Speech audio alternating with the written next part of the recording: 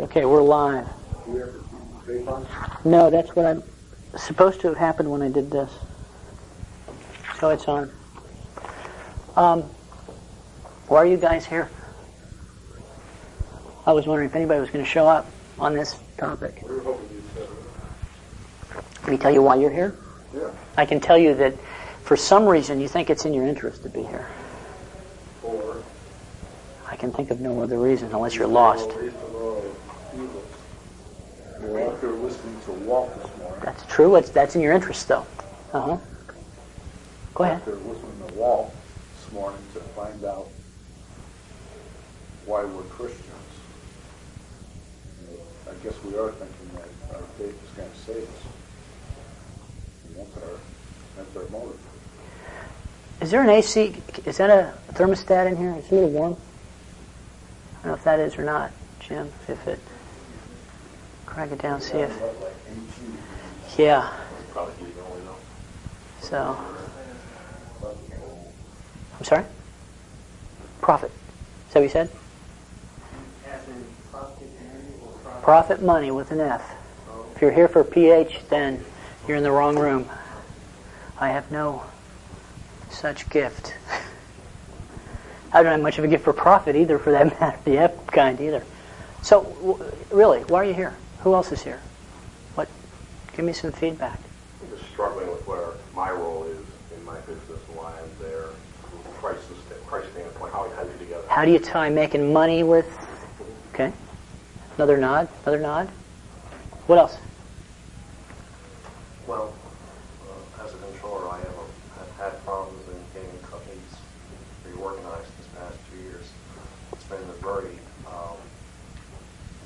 strong burden on my heart. Clean up what was going on in the company. And, during the past 2 months, I've been going through a lot of struggles, retaliation against change. Mm-hmm. Most recently, about a month ago, I discovered a fraud scheme going on, and they came back to retaliate me, and every time they came back, the Lord protected me and watched over me. I'm just wondering why the Lord's doing this right now. Protecting you, or bringing you through the fire? Both. Okay. Why it's happening right now in my life.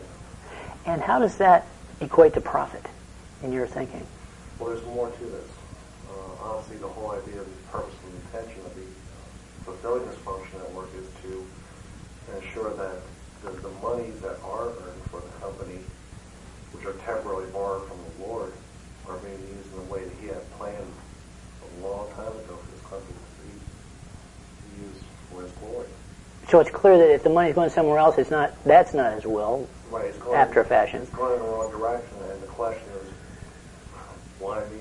Why did you pick me? Right, to get in the middle of the crossfire. Why did you get someone else before me to do this? Okay. How about you guys in the back? Jim? I interpreted the profit in this case to be spiritual profit. Okay. What beyond salvation are you talking about in terms of profit? Is there, in other words, is there a difference between salvation as a gain and profit? I mean, if you're saved, is there anything more? Right. Yes? That's the question. Okay. How about you? Similar to what the gentleman over there said, how to balance your business, your profits. Is it trying to make a better understanding of listening to the Lord? Is that where you're supposed to be? What you're supposed to be doing with your profits? Okay. Money profits. Yes, sir. To hear your insight biblically on what is your meaning about financial, spiritually, health. Right. What does it mean biblically? What is profit? How do they talk about it? How does Scripture talk about it? But it's been a fun topic for me. I'm not going to ask you, Frank. You're a stockbroker. That's very clear. With, yeah, you want to weigh in though? Right, well, it's soap opera too, I avoid low rates and use it. Mm-hmm. Well, it should have been fun for you. It's been a roller coaster for you the last year or so. Oh, yeah, It's been- the area is no problem. So, well, it's an interesting topic to me. Interesting, I hate that word. I was glad that this topic was given to me because it causes you to think through where you at, and ultimately, I think it boils down to why bother? It's kind of what you were saying, in a sense. Here I am in this Christian walk, wherever that is. We all have a sense of that, and yet, why am I doing it? And I would submit to you that the bottom line answer in Scripture is almost mercenary in its intensity.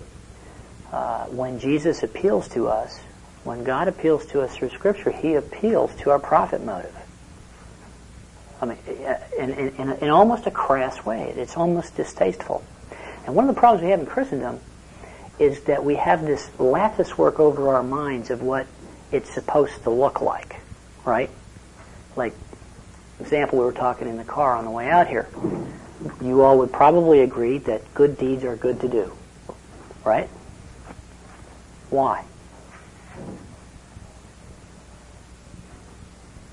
Reward. They feel good. Okay. Why else? Make other people feel good. And how does that accrue to you?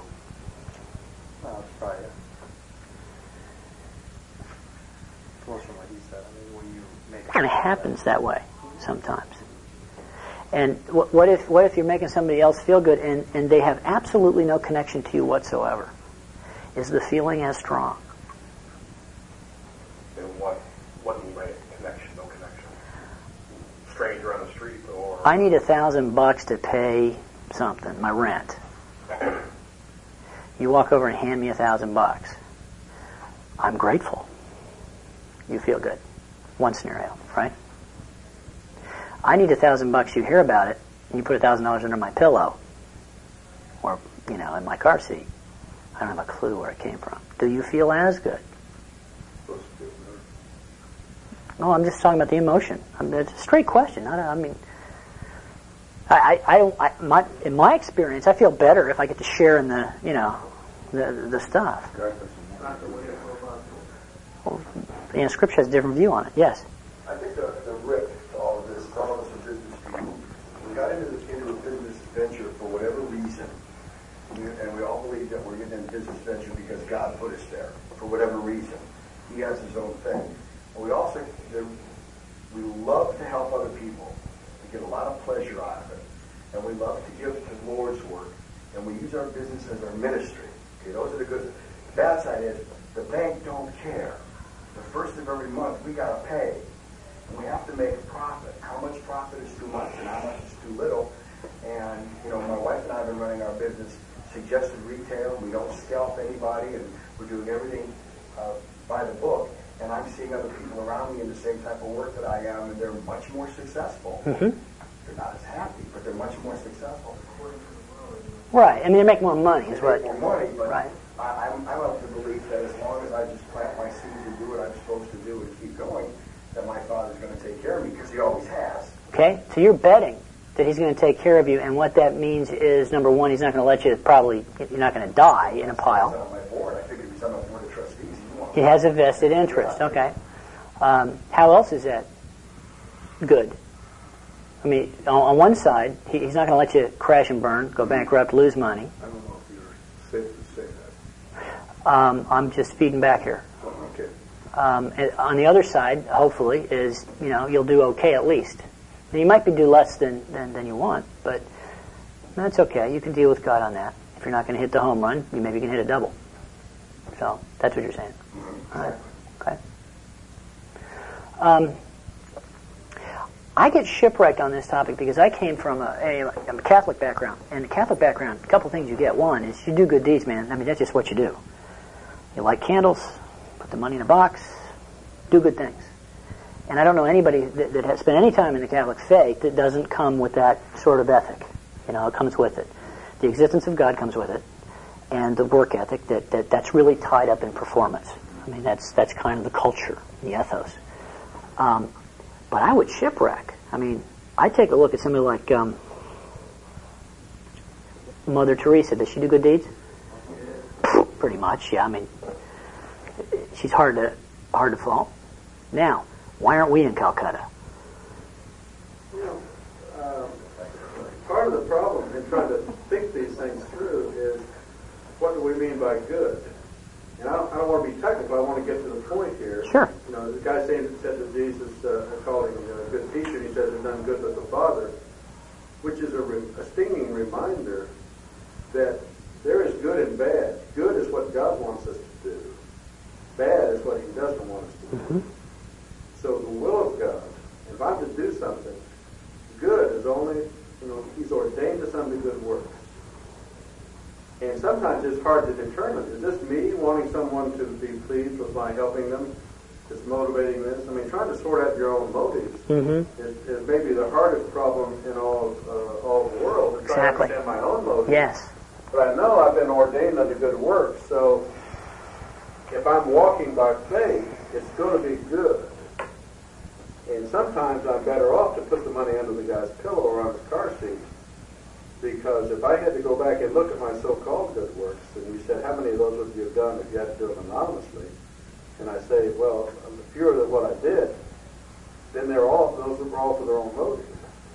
Mm-hmm. So determining what is really good, and that's going to be what is God's will for me in this situation. In this situation, and that's different than you, than me, than you. We're going maybe it won't make you feel good at all. You may feel like, man, that's a sacrifice. I need $1,000, maybe more than he did, but God said, give it to him. So hopefully I'm going to be pleased between me and God. It's not going to have any relationship to whether somebody feels good or not. And we're not going to touch on the specifics, although there are specifics in each of our life. And one of the principles is they are specific. Because what that good deed is, or what that good thing is that accrues to your profit, is real, specific, and apparent in your life. And you don't have to usually look further than that which is closest to you and most distasteful, or what makes you angry. I mean, there's a specific one in your life. I'm not going to say what that is, but what I want us to get a grasp of and to deal with is how do we approach the question? Because when you come up against a nagging, bitter wife who doesn't look like she's going to change, and she ain't looking like what she was when you married her, and she certainly doesn't think much of you, right? And any wife that has any time with any of us gets closer to that conclusion, because we really are doofuses, right? I mean, if you've been married for any length of time, that's just reality. If other than that is self-delusion, and I've seen people like that, but they make me shudder. I don't know how they deal with each other. You're not going to let this out of this room. Well, you come to my house.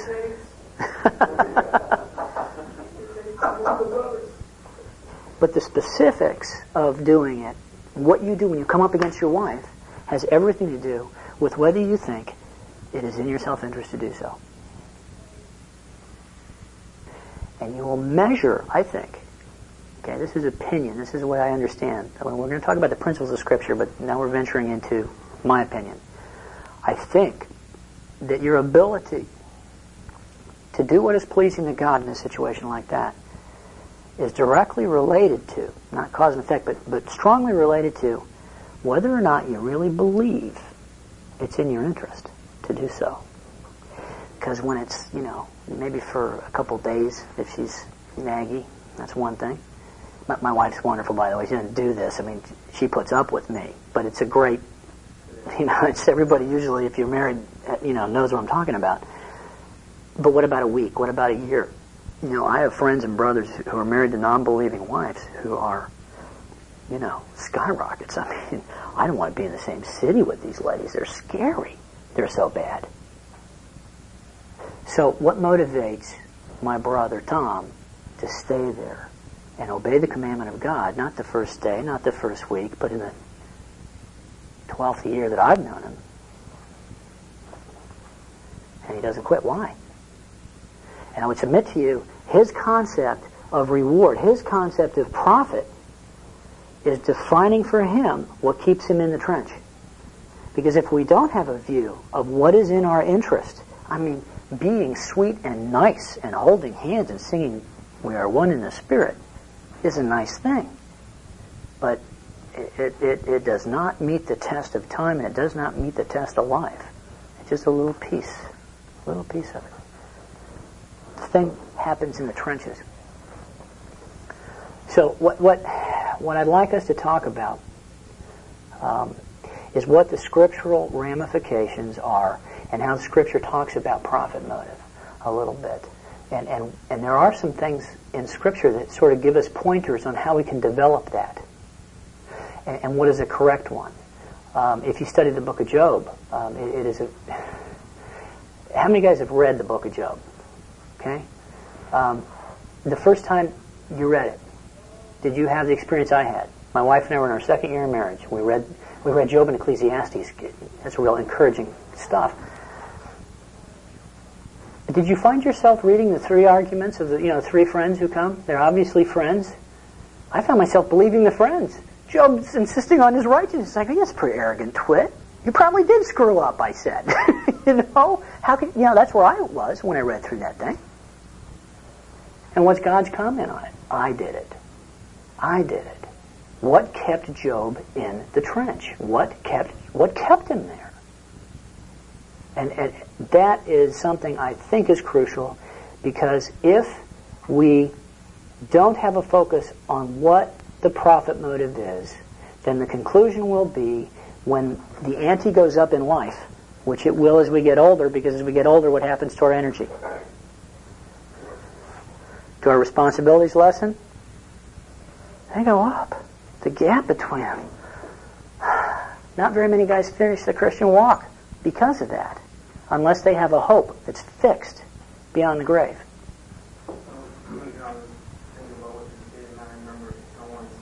Stephen Covey, one of the 7 habits.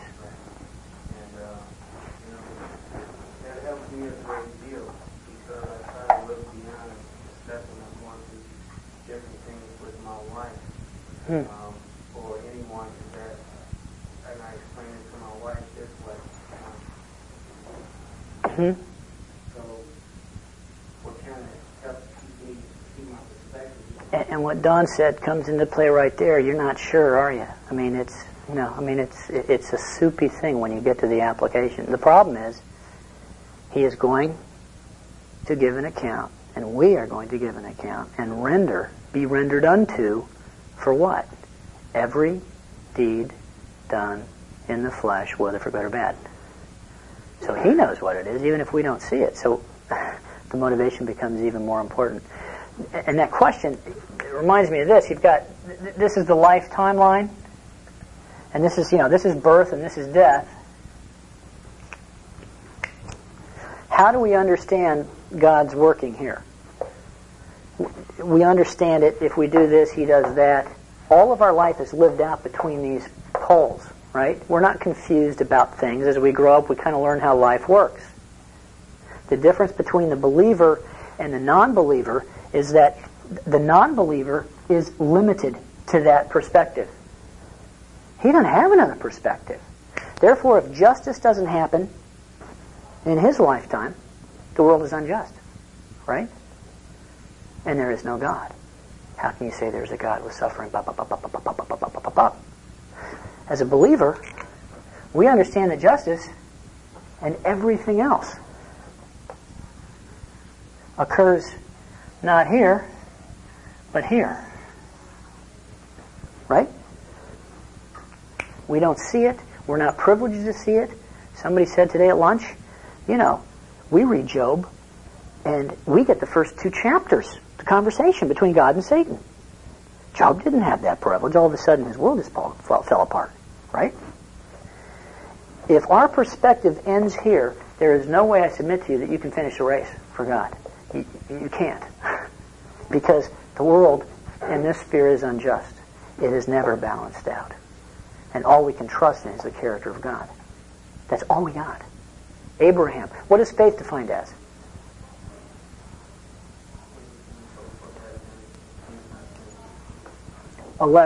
Hebrews 11. Faith is conviction of things that are not seen. Wait a minute. Conviction of things that are not seen. Okay? Jim Elliot in his mid-50s, I think, had a heart for the Aboriginal people in some Amazon basin. You know the story, Don. And they had never seen, a European or anybody outside of there. They were completely remote. They were cannibals, the bad guys. And he and his partner flew in there to minister to these people, and they landed, and they were promptly eaten. Oh, there's a good prosperity story. You're doing it, yeah. That gets back to your deal. If how do you think Jim Elliot defined profit? By most standards, it would be hard to come up with that. It was a very profitable interaction, right? Things he could not live as. Exactly, and you look at that, and Jim Elliot is famous for the quote, as Don was starting to say. He said, "He is no fool who gives up what he cannot hope to hold on to obtain what he can never lose." He is no fool who gives up what he cannot hope to hold on to obtain what he cannot lose. So when he went down, it hurt, I'm sure, it wasn't fun, but he had a different kind of profit motive. A different kind of profit motive. The problem we get into is we want to, just like Bill was talking today, I love that. I mean, did anybody not identify with this? Hey, we're Christians, this is cool, God got to work heartily as unto the Lord, right? Colossians. We're commanded to do that. Well, if we're working heartily unto the Lord, hey, maybe we're making some money here. This is a pretty good deal. This ought to work pretty good. Maybe not as much as we should. So what do? Just like Bill, we pray harder. For your glory, Lord, lift me up. Right? Lift my business up for you.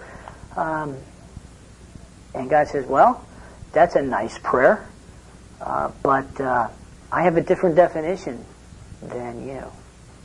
And that's where you start getting into the scriptures that are very difficult. When Jesus says, he who seeks his life shall what? He who loses his life for my sake, finds it. And what was Peter's response to that? Well, first the disciples said, most of the disciples left, is what the scripture says. He said, okay, that's enough. I like the fishes. I like the miracles. It's a nice show. This losing your life stuff, I got to get back to work. And Jesus turned to Peter, and Peter has very few, golden moments. Most of his moments are really dumb, which is why I love him, because I identify with him. But this is one of his golden moments. Jesus turns to the 12 and says, why aren't you leaving? Why don't you go too? You remember what Peter said? To whom shall we go? Only you have words of eternal life. Peter cut off his options, and I think that's a piece of the prophet picture. If you entertain options, if you entertain a definition in your business, in your relationship of what it means to be blessed by God, to the degree that you define that, is the degree that you got a problem. And so we make this great profession. Okay, God, you can have my business, right? You can have whatever it is, my kids. That one I still wrestle with. I don't think I can say the words, but I don't think I've gotten there. And I hope I don't have to go through what I would have to go through to have it taken. I'd rather get there easy than hard, but we define it. The key is we can't define it. God doesn't want us to define what it is that He determines in our life. Let's look at some scriptures. If you got your Bibles, 1 Corinthians 3. 1 Corinthians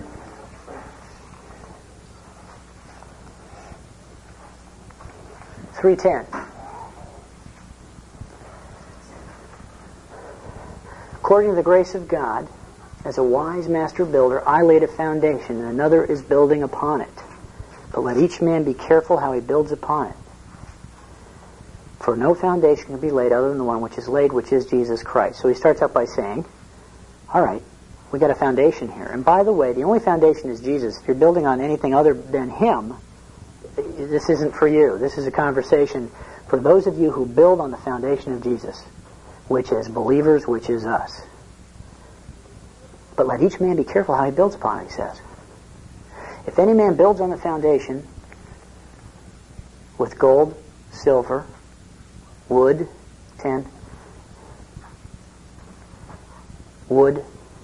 stubble, hay, each man's work will become evident, for the day will reveal it, for it is to be tested with fire, and the fire itself will test the quality of each man's work.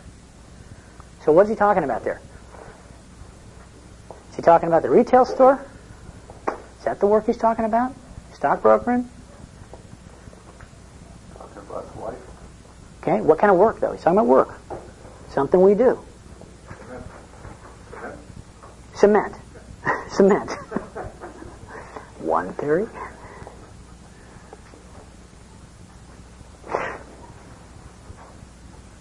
If any man's work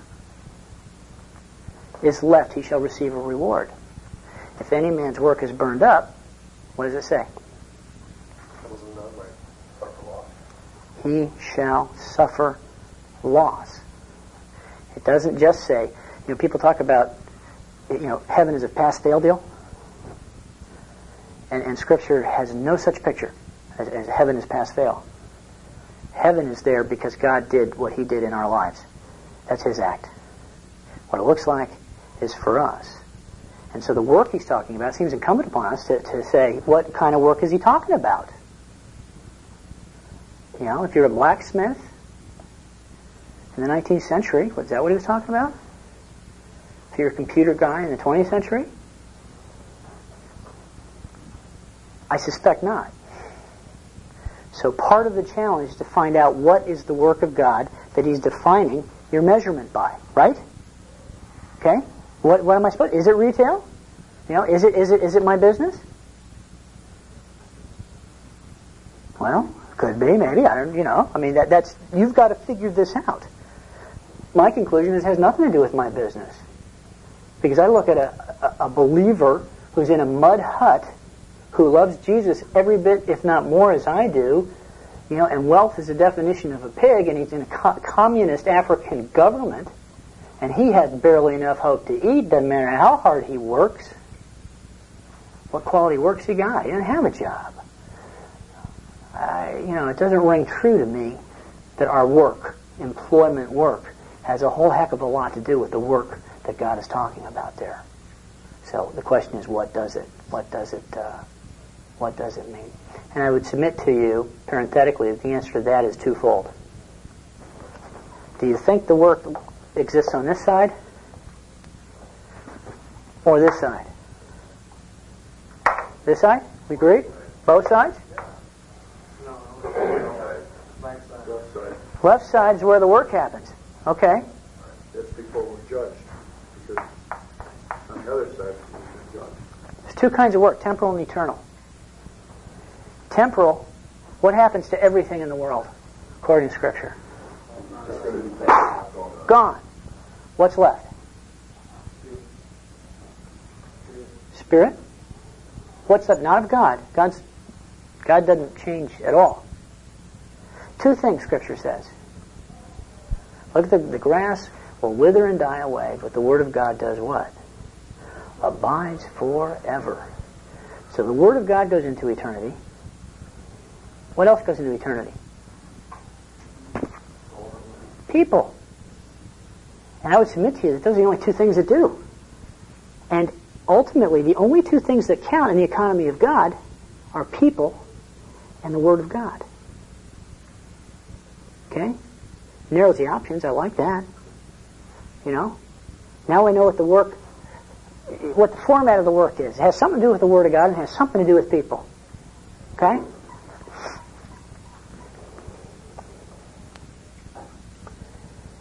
Take a look at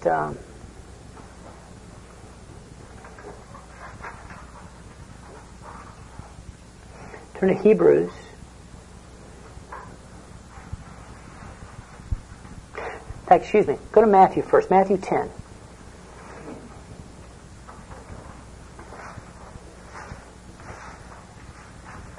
Jesus sets out the sort of the dynamic parameters of this reward idea, of this profit idea.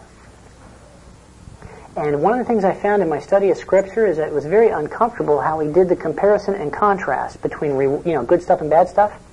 You very rarely hear just the good stuff without hearing the other side. It's sort of like the good news, bad news. You got a choice here. 10:37 to 39 through 39. Somebody read it.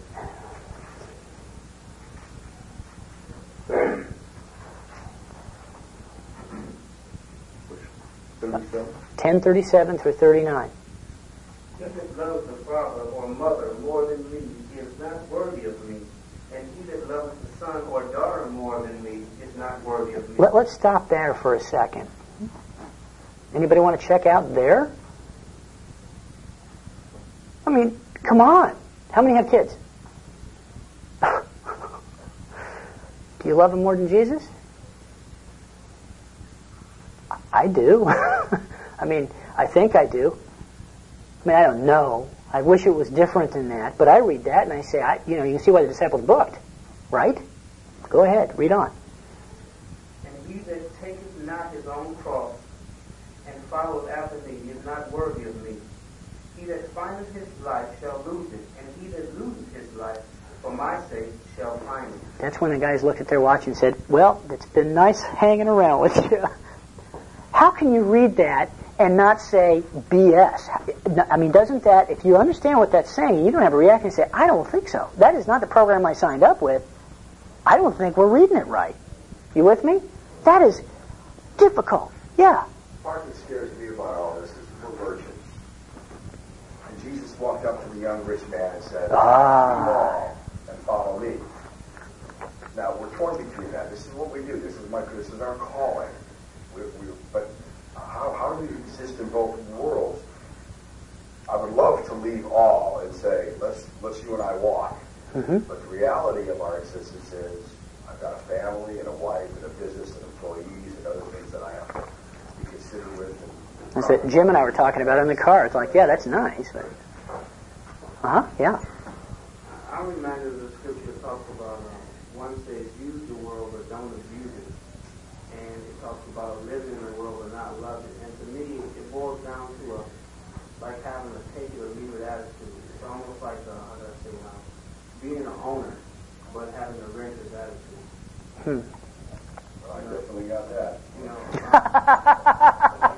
own, what I'm saying? It's like open-handed. Right. It's like, to me, it's more so like I could how can I say it? I can have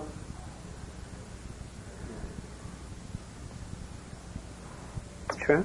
comes in and he has to pay for it. Mm-hmm. Right? Mm-hmm. Down, he Mm-hmm. has to pay for it. But if you own it, then you have to do it. So it's almost like if you own your own life, you control your kids, you control your wife, you manipulate your wife.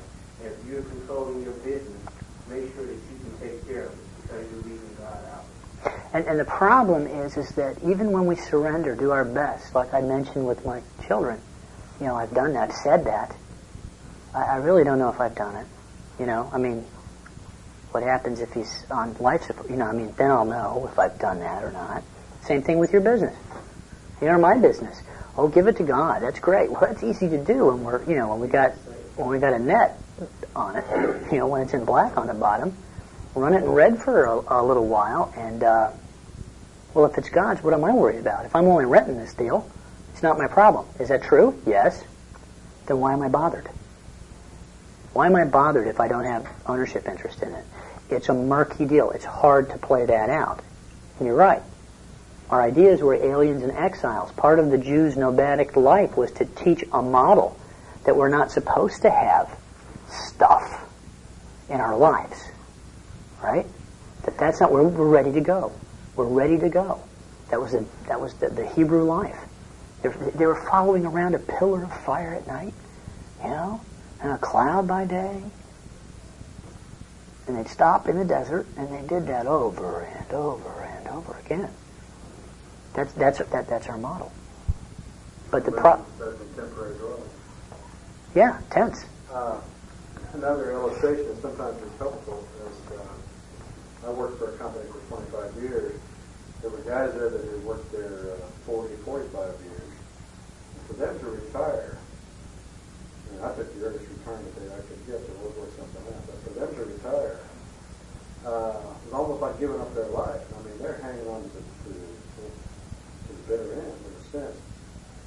But when you look at a company that you work for, aside from your business owners, there's a sense of stewardship, and you become attached to it if you're there long enough. It's a pleasant place to live, and you like the people. You become real attached. I mean, and for a lot of guys, it becomes their life, the company. But they don't know it. And sometimes we need that perspective in looking at our children or at our spouses. I can love them, but I don't own them. God does. And if I have a biblical perspective, to go back and know that God created all of this, He created me and He created them, He loves them more than me, to give them up to God begins to make a logical step if I'm trying to figure out how do I live for the glory of God. Mm-hmm. And whether you own the business or whether you work in the business really doesn't affect our propensity to develop ownership, like the guys you're describing. I mean, they have a lot of ownership there. That's their life. That's the way they understand their life there. And the corporate world is very much, imbued with that. You're not going to own the company, so you're going to own your part or place in it. It's still ownership. It's still the same issue. Jesus has, when you take a look at what we just read, 10:37 through 39, there's three different things that he deals with, which is a prescription, a prophet prescription, if you will.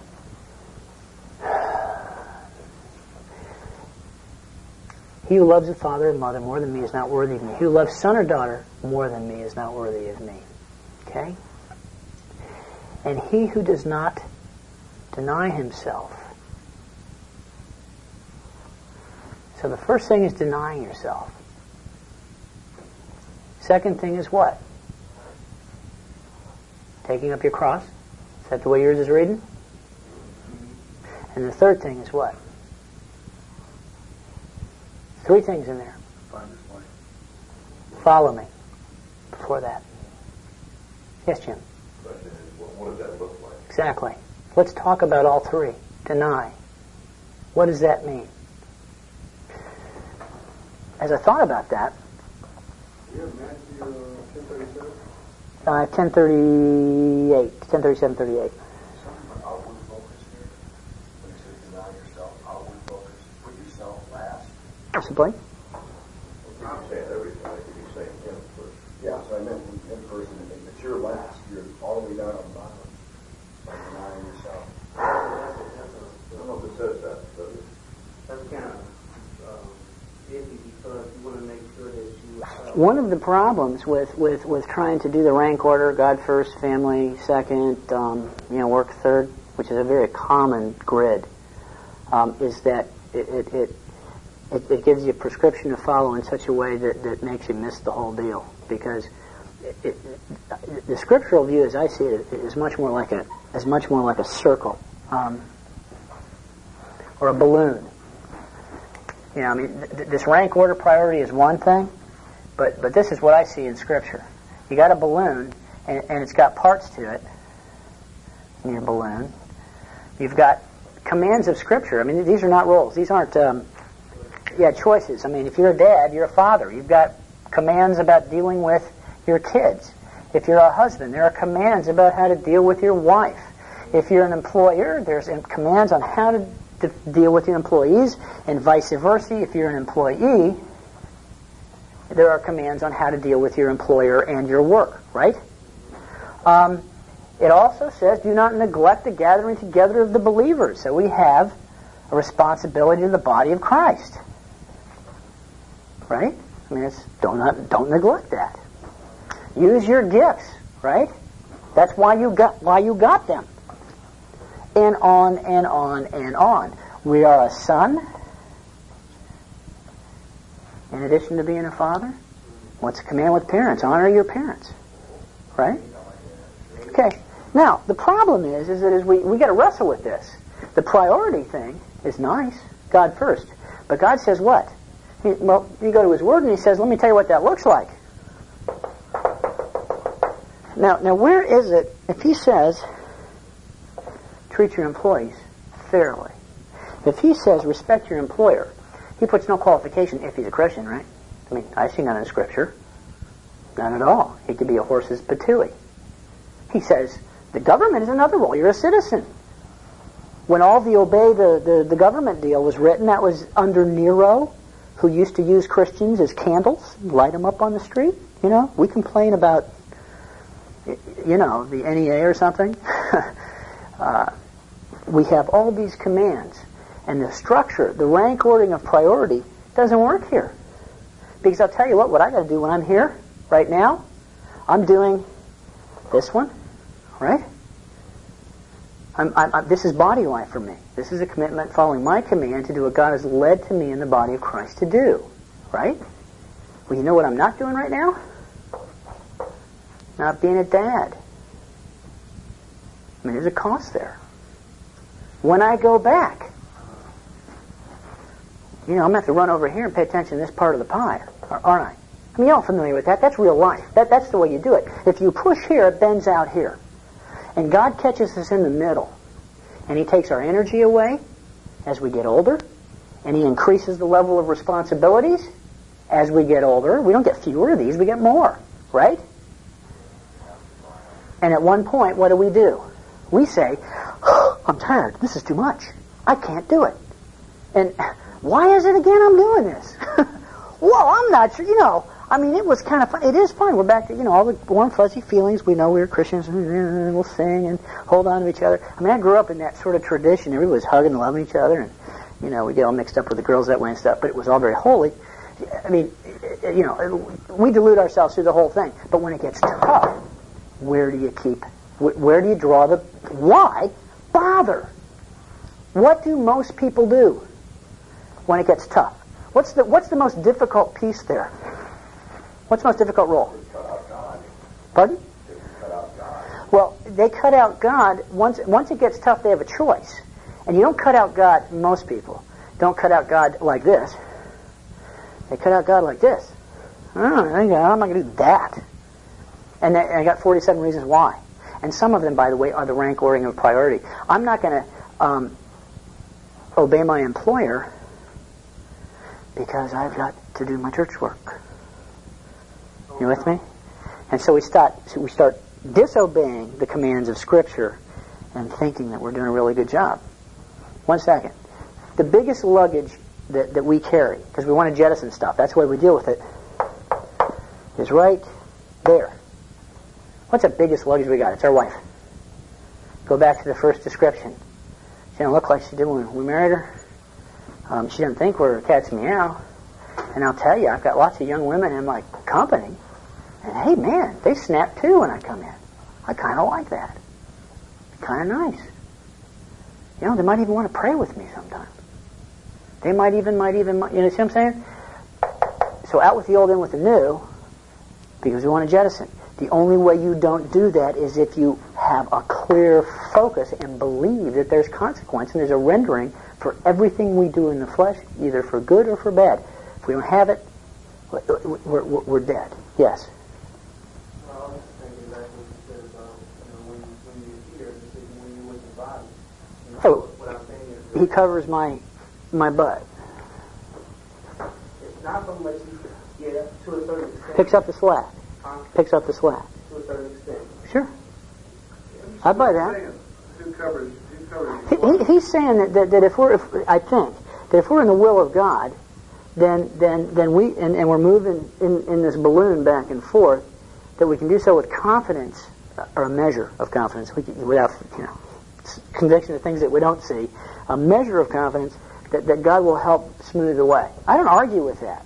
No, that's true. What you say was true, and I'm saying that I've left, before I left, there's an opportune time, an equal amount of time that I've spoken with my children, and I've let them know that I'm going to be gone.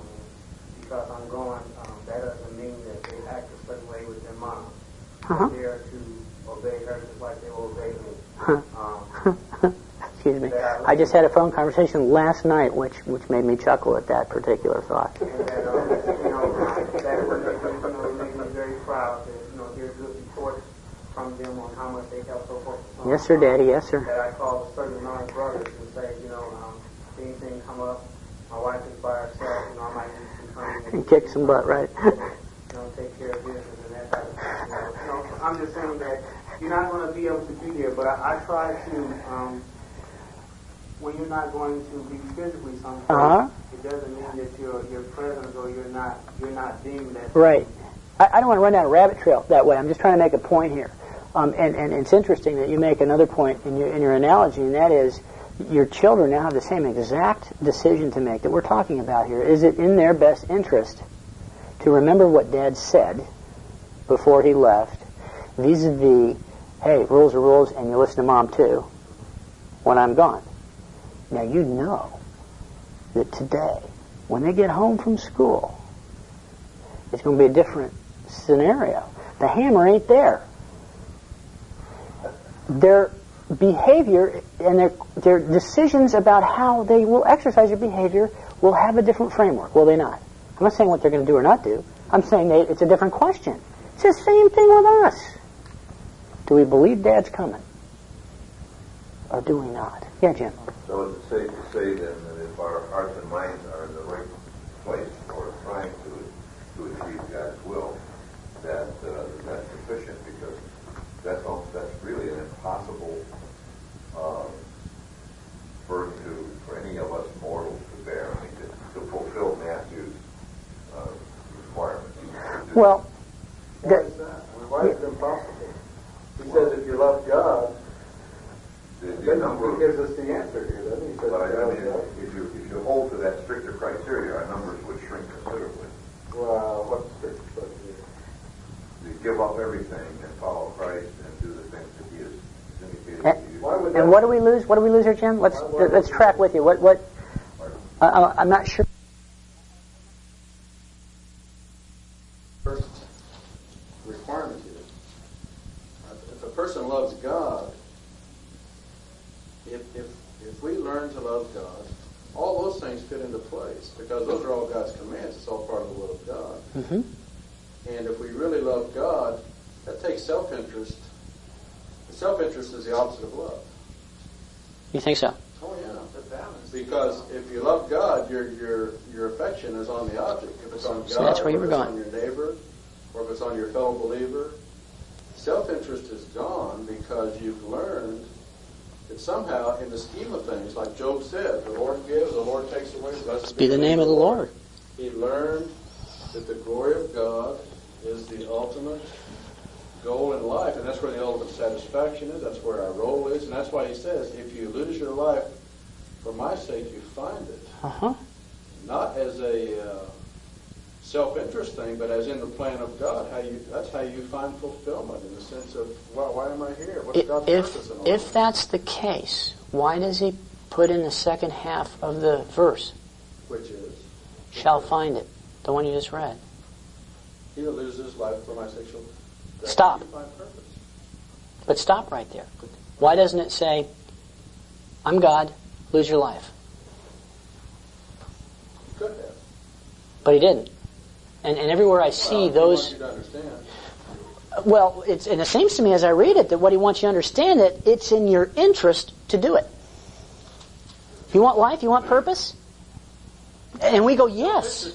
That's a false path to go down, because it won't take you far enough.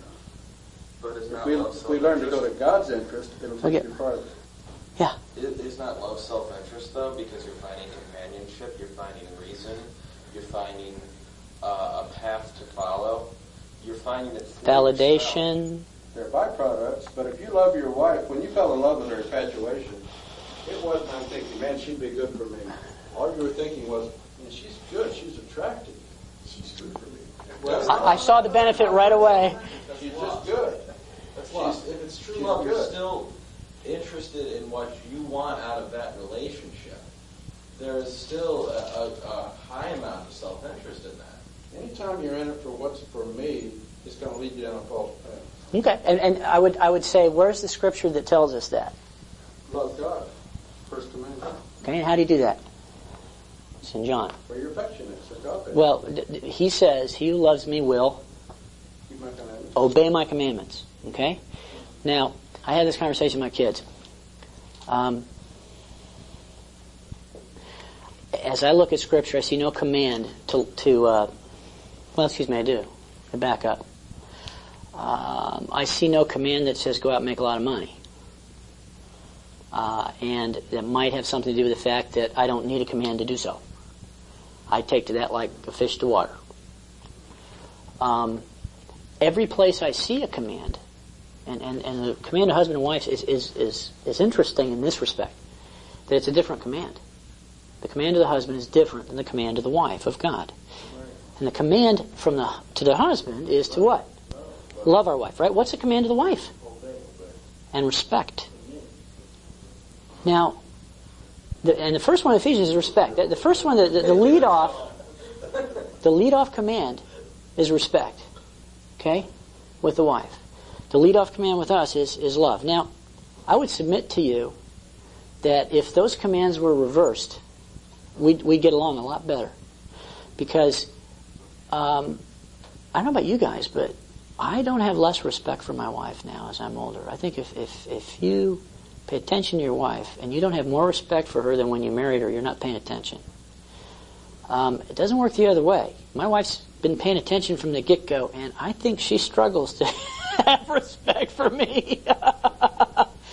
But she doesn't have struggle to love me. I think that's hardwired in them. I call it the dumb gene, is what I do. I give you my theology of women's, if you wanted it. Well, but it's got to be. I mean, here's the theology of women. Okay, now we're what tape? This is a disclaimer. This is not scripture. Okay, God made Adam.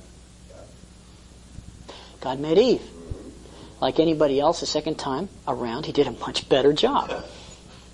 In fact, he did such a better job that he had a problem on his hands.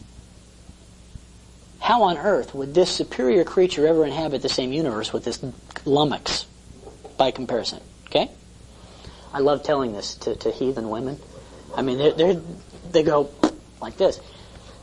So, God said, I got to bring some balance into the system. I know what I'll do. I'm going to submit the superior one to the dummy. Just to put him in sync, right? But then he had another problem. How's he going to pull that off? I mean, you can see the girl going, sure. This makes a lot of sense to me. Does this sound like real life, right? I mean, because, yes. So he said, I've got to do something genetic. So he put what I call the dumb gene in the woman. And the dumb gene is triggered, I think, somewhere around puberty. I mean, I don't know how it works scientifically. But somehow, the woman looks at us and says, he's incredible. You know, it's a dumb gene. It turns off something. I don't know what it is. But it gets them along into the marriage and into have children until it starts to wear off, or until maybe they still have it because they've kind of fallen in and out of love with you. But then as they move on, they take a look and all the evidence is quite to the contrary, right? And they go through this struggle. And what does God tell them? Respect him. And what does she say? She say to God, the evidence does not bear out the command. There's nothing respectable about this guy. Right? My wife, when she submits to me of her own volition, and it is of her own volition, and it's between her and God, and she wrestles with God on it, not me, humbles me like nothing else I've ever seen in my life, because I can see her doing it, because as soon as she does it, I was going to use another word, but we're on tape, ugliness is real apparent to me. The commands are there because we need them, and they're almost always, in my experience, commands to do what we don't want to do, not what we do want to do. Granted, do not commit adultery. Do not fornicate. Do you want to fornicate? Duh. I mean, that's a duh. Of course you do. Well, I don't, I mean, the flesh drags me willingly along, or used to. the commands, we don't need a command to make love to our wife, right? Thou shalt make love to your wife. Actually, there is one, don't withhold yourself for a season. But you see what I'm saying? We don't need commands to do what we're going to do anyway. We need commands for what we don't do. And it gets back to, if you love God, how do you do that? Obey His commandments. That's His definition of it. But you're talking about the doing, the thinking, the loving, the emotion. He says those who love me will obey. He's not saying obey me to show you love me. He's saying those who love me will obey my commandments. Okay. And the very the very definition of love is selflessness. Where you love the object more than you. And it's not that you think less of yourself, it's the fact that you're not thinking of yourself. When you really love the object. I think you cannot abandon yourself to love. Pure love, as pure as we can experience it. And only supernaturally. And not understand at some level that it's in your best interest to do so. As a motive for doing it, or as a byproduct? As a motive for doing it. So what's God? I mean, that's the way I read the Scripture. I don't know. It's in his best interest. I'm glad he doesn't have. Well, he does say something about it. Huh? He says, "I'm doing it for my glory." Right? But that's why I brought that up, is because Yeah. going back to what you were saying to him, you're talking about selfishness. And so is God selfish? God looks like, when God says why I do what I do, He says it's to my glory. So it's why was the God? Well, I think it's instrumental. God says, this is the way I am, and this is the way I made you. Because when I look at the book of Psalms, being the biggest book in the whole Bible, 150 Psalms, is full of praise God. Uh-huh. And so, I think if you ever want to displease God, is not to pray or not to let Him know how good He is to you. And so that's why, to a certain extent, it seems like selfishness, but really made in His image. To a certain extent, that's how we're built also. Men are built, we're in the image and likeness of God. That's right. And I think that is a part that we are. Yeah, Jim? There really isn't anything that we do that brings us to the Christian life that isn't self-serving. Salvation is the biggest thought. Exactly. I don't want to go to hell. Yeah, I don't know what everything's hell, but if hell is part get taken off the table, I'm interested. We come with a need. Yeah. We need to have filled. Yeah, I think, Don, part of the hang on a sec. I think part of the issue with selflessness and what sounds like selfishness and the opposite, and self-interest, is our misunderstanding of how we work. And I think in most of Christendom, it's a fairly common thing that you do it because you oughta, right? We're big oughtas. You ought to do this, you ought to do that, and it's the right thing to do. Even the philosophers were clear on it. Immanuel Kant, who authored the moral argument for the existence of God. There's got to be a guarantor of the good. Otherwise, where do we get this sense of good? We wouldn't do it if there wasn't a guarantee, if we didn't at least think there was something out there that had a consequence with it. Otherwise, we wouldn't do it. That's under law, but not under grace. You're doing something because you ought to do it, that's legalism. Well, what does it look like? What does it look like? No. So what is? You're obeying because God commanded you, not because you love God. That would be fine. I'll tell you what. If you obey God because you love Him, and if we define love as good feelings, and not interested in yourself, and you still obey the commandments of God, I say, go, brother, run. Great. The ultimate goal, though, with the Holy Spirit in you? Not as I read the Scripture. As I read the Scripture, God appeals over and over and over again to our self-interest. I go to prepare a place for you. He will render to every man according to his deeds. Why does He bother telling us if it's a touchy-feely thing? Whether for good or for bad. If we're going to put it all, here's the picture Scripture paints. Here's your life. Here's the works. And by the way, your job, if you're president of the country, if you were a janitor, if you were unemployed. By the way, that means nothing to me. What means to me is two categories. What did you do with the people I brought into your life? What did you do with them? And you had the Word. Did you write it on your heart? Does it live in you and with you? And out of it, did you affect people's lives? So that's what I want to know. And you put it through the conveyor belt, and it comes out the side. And if there's anything left there, if it's wood, hay, and straw, and I'll tell you what wood, hay, and straw is, it's part of the legalism thing. You know, you're giving 10%, you're going through the motions, you're showing up for formation, you know, all those kinds of things. They're the good things to do. But was that investing in people in those two categories? God will say. The store, the profitability, or the lack of it, McCurran, I mean, he's a heavyweight. I don't know if he was introduced, but you know, he's got some background that, you know, is pretty impressive. He went, you know, everything he touched turned to crap. Right? The only thing that matters is that which goes into eternity. And God appeals to us for our interest. He says, you want a reward? Paul says, for you are my crown. Why does Paul say I run? I press forward that I may what? Lay hold of the prize. Why do I preach it? Because I pummel my flesh into submission lest I be disqualified. I don't want to miss my brass ring. Paul, Paul is clear. Yeah, but the brass ring is the Lord. The real brass ring is the Lord. And it's not the rewards. It's God Himself. I would submit to you, Don, that if you are motivated that way, and it works for you, then go and be filled. Well, all I'm trying to say is I think that's what the Scripture leads us to want to do, not just to be those who are seeking rewards and fighting this whole Christian life on reward and punishment and legalism and commands, because it takes away from walking by faith. Walking by faith, and what is God's will, and how is my life going to work for the glory of God and God's plan? How does God's agenda become the agenda of my life rather than my agenda and my career?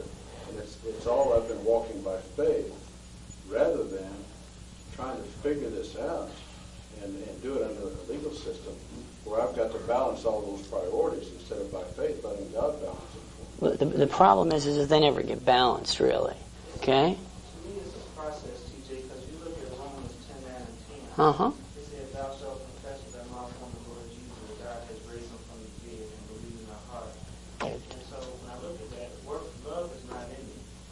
Okay? It talks about believing. But you made a decision, as we understand. The hardest thing to me is to bring someone to the Lord, is to help them to understand that they're lost. Right. That they got a problem. Right. Until you get to that point, then they feel like there's no reason. And so I'm just saying, I believe that Don is on the right track as well.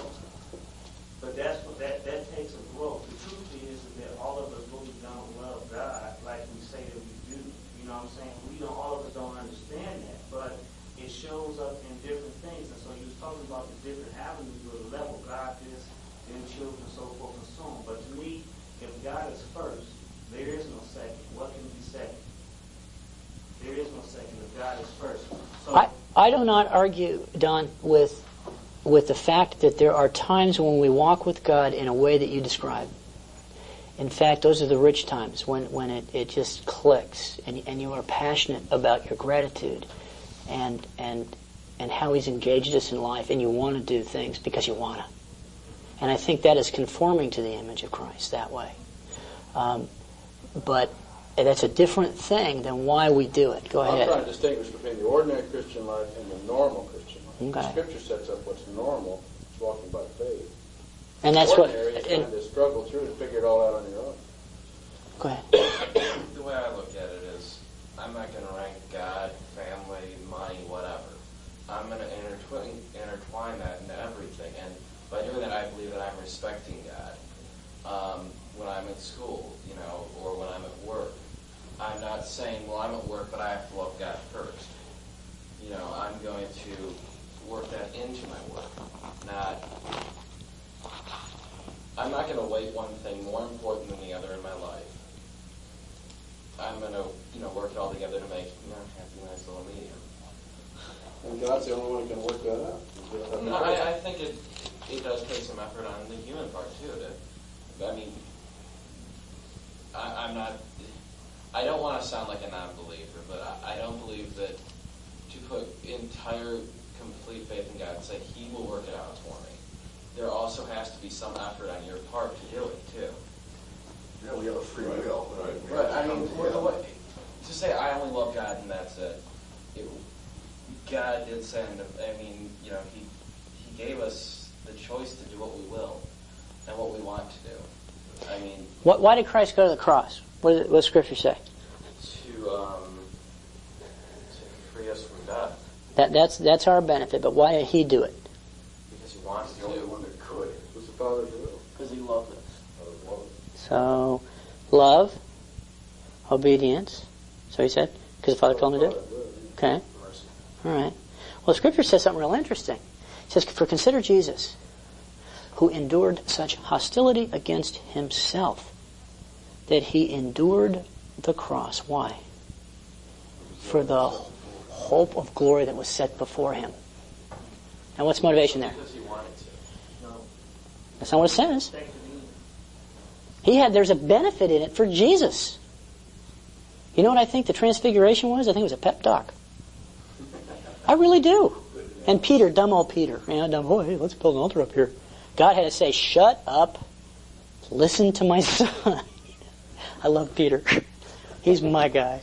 He was a rock. He was, he's the dud. But I think it was a pep talk, because you had Moses, Elijah saying, hey, Jesus, don't lose the faith here, man. We need you. You don't go to the cross. We don't have a plan B. Right? They were very interested in Jesus doing that. It wasn't God there. It was the boy saying, come on. Carry that ball over the line. Let's go. Who endured such hostility against sinner for the hope that was set before Him. You can have a different opinion if you want, but let me give you what I think Scripture says. We're motivated for our self-interest. And it looks like love, and it's an incredible walk. It's an incredible experience. But there's a trifold experience that Jesus says, which gets very close to what you're saying, because it's not a pretty sight. He says you deny yourself. And what that is a decision. And to deny yourself, I suspect my understanding of that in my life has been one thing at a time. You got an issue in your life somewhere that God says, this one. It could be money, could be sex, could be relationship, could be hobby, could be a sin. You got one issue in your life.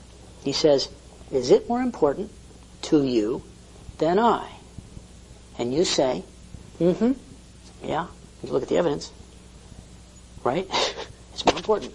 I'll say something, I'm not interrupting, but typically when I read Scripture, I try to read not just read one or two verses. I want to know what's before and what's after this. And in our study, they were talking about verses 37 and 38. We're talking about loving and don't love, you're not worthy of it. It talks about the whole aspect. You read prior to that time, you're talking about what are the consequences of accepting Jesus. Yes. There's going to be persecution. Yeah. That is the whole idea behind this. That's the second, and that's part of the second step. The denial, in my experience, again, is it's usually one issue.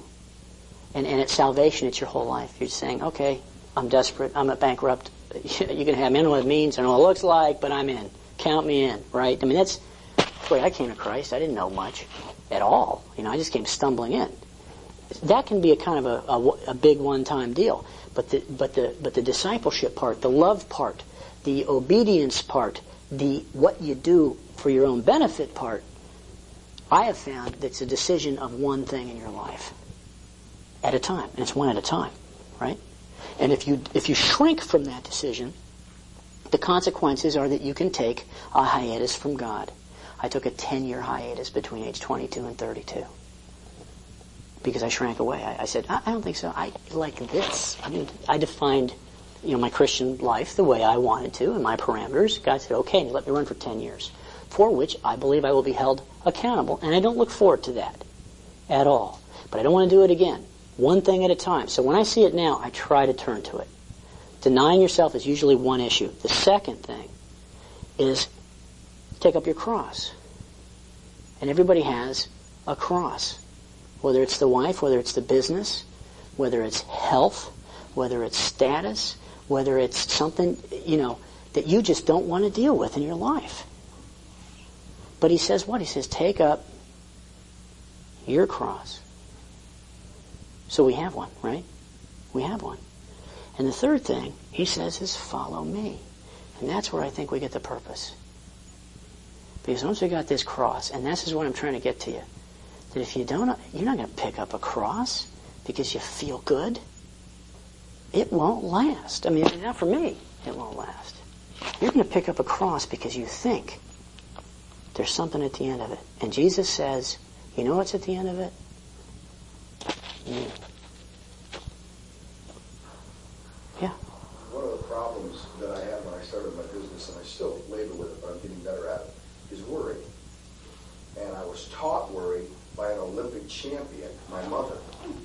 She's an amazing Italian woman. They're gifted. And it was very difficult because you worry about everything in business, starting everything, who gets paid, vendors paying you, making sales for the month. I can go on and on and on. And I found out that I wasn't having any fun. And then when I had my epiphany, and I got literally hit upside the head with a 2x4 from Jesus, I turned around and realized, okay, you said, if I do, you will. Mm-hmm. Okay, Bucko, I'm putting you to the word. Mm-hmm. And I did. At that point, I gave all my worry up to Jesus. I gave all my hassles up to him. I still went to work, and I worked as hard as I could when I worked. But when I left work, I didn't think about work no more. I concentrated on my kids and my family and my friends. And when I was over at my parents' house, I concentrated on being a son and a father. And I concentrated on the moment and the things that I did. And that started getting me balanced. And once I started feeling balanced, work was a little more fun. And then an interesting thing happened. Vendors started paying me. I started making the sales. If I wanted to spend more time in talks and other things, miraculously, I would get a new account. And the things started to come my way. And I just don't worry about that aspect of the business anymore. It's like a hand. And I've got the same business because my business has done incredibly well. And we've had tough times too, over the last 10 years. Always will. And it's amazing to me, no matter how much I give it or any other part of my life to God, how these are spring-loaded. Here, God, and I don't even notice it's happening until the circumstances change. And I look, those knuckles are white. I'm holding on to that sucker tight. Yabba, God. And what he does is he starts going, I love you. I love you. He'll take it away from I love you. You're not a good steward. You must be a good steward. Even if you're a good steward, though, it's a question of how you're grasping it. And part of the problem is that we never really know until the fire comes on, which I think is part of the reason why we have the fire. We got to stop here, so I want to tie this up. With God, all things are possible. Howie Hendricks said something real interesting. He said, a guy asked me if he ever met a Christian with a balanced life. And he thought about it, and he said, yeah. He says, it's kind of like a pendulum. He says, I've met some believers where the pendulum is straight up. Everything's in sync. He says, but it's just on its way, swinging over here, or maybe over here. And the question is, what are we going to do when that happens? Because it's going to happen, because it's part of God's process and pressure in our life. And all I want to submit to you is that he says, if you obey me, and there's two ways to do it. There's two, it's simple. It's the Word of God. If you're writing the Word of God in your heart, memorizing it, studying it, feeding on it, taking it dead seriously, then you will start interacting in the lives of other men. That will happen. And God will start using you. Not you, because you're a joke. You're like me. I know that, because I used to think I was pretty hot stuff. And I'm so disabused of that, it's amazing. And I bet I'm not even there yet. Guys go, you think you're disabused of it? Just wait. You're going to be a real schmuck. Because I love you. Let's close. Father, we love you. And Lord, I lift up each man here. And Lord, I don't want my words here. Father, what I want is your words. Lord, you love us without reservation. We can't understand why, but you have chosen to do so. Please, Lord, let us respond in a way that leads to life, words of life, Lord. And Lord, I lift up each of these guys, and I ask that this year, that they grab a piece of the Scripture and take it seriously. They hold on to it as an anchor to their soul. That they chew on it, they feed on it. Lord, that you may use them to impact the lives of other people, because, Lord, it is your plan to get those guys through these guys. Father, help us as a band of brothers hold each other up, to bear each other's burdens. Oops, sorry.